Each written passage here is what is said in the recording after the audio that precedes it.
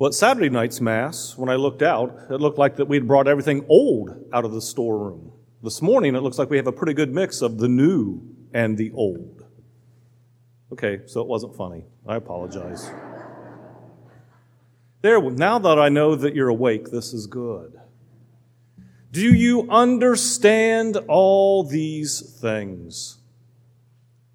They reply, yes. But did they? For the last couple of weeks, we've been hearing Jesus talk about the kingdom of heaven, the kingdom of God, explaining in parables what this kingdom of heaven, this kingdom of God is. Today we hear three more. Again and again and again, he says.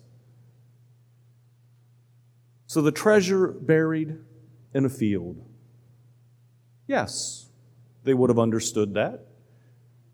But it would have been unlikely. It would have been unlikely to find a treasure buried in a field in Jesus' time, just as unlikely it is in our time. A pearl of great price.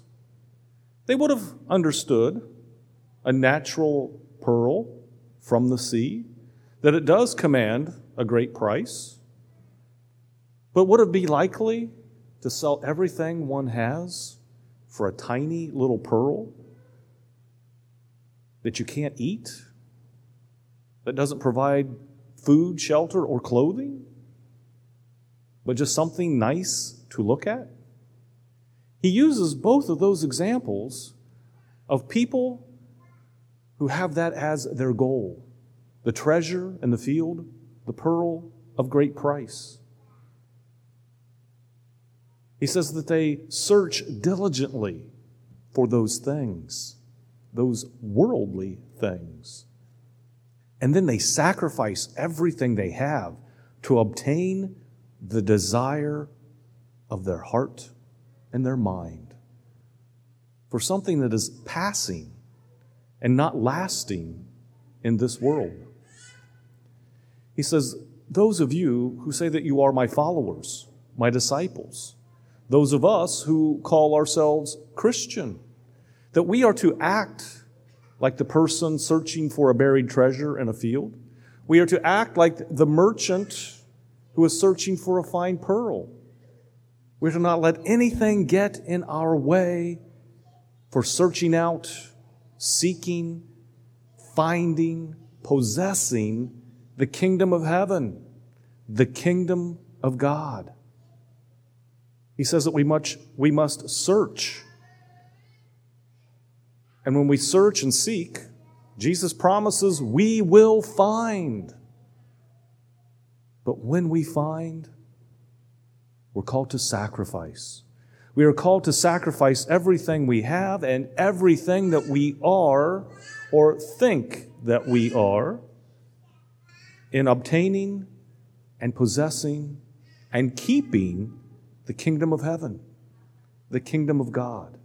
That there is nothing on this earth that should stand in our way of finding it and living in it.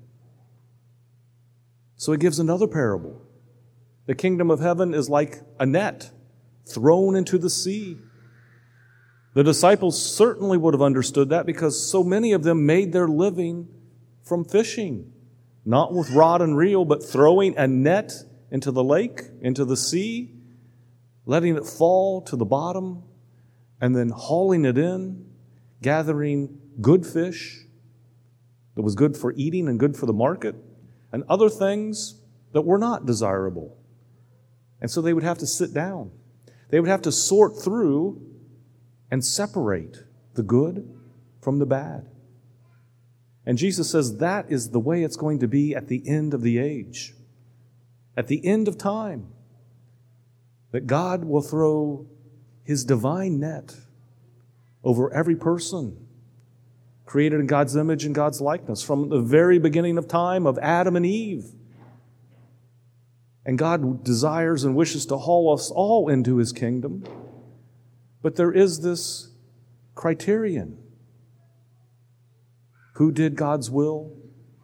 Who did not do God's will? Those who do God's will get separated into the good category and spend eternity with God in heaven. But those who knew God's will and didn't do God's will, those are the ones separated out for eternal judgment and everlasting fire. We all have a choice each and every day of our lives to follow God's will or to follow our own will. Jesus lays out and has laid out in all of these parables what the kingdom of God is, what the kingdom of heaven is, what is desired by God for us.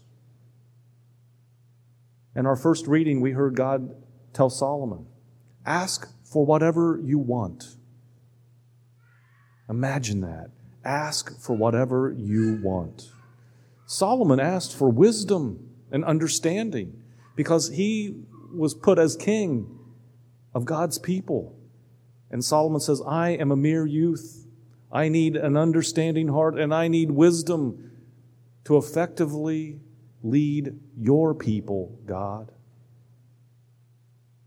Do we ever think about what we need in our lives? If God were to ask you, ask anything that you want, for what would you ask? God desires for us to ask to possess His divine life. He wants us to search it out, to find it, to sacrifice for it, to sort our priorities so that nothing gets in the way of God's eternal divine life being shared with us in all of God's fullness. So as we celebrate this Mass today, may we realize how much God loves us, how much God desires for each and every one of us to spend eternity with God in heaven. And may we let nothing stand in our way.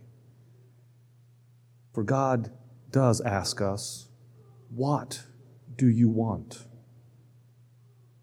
May our answer be, God, the only thing that I want is you.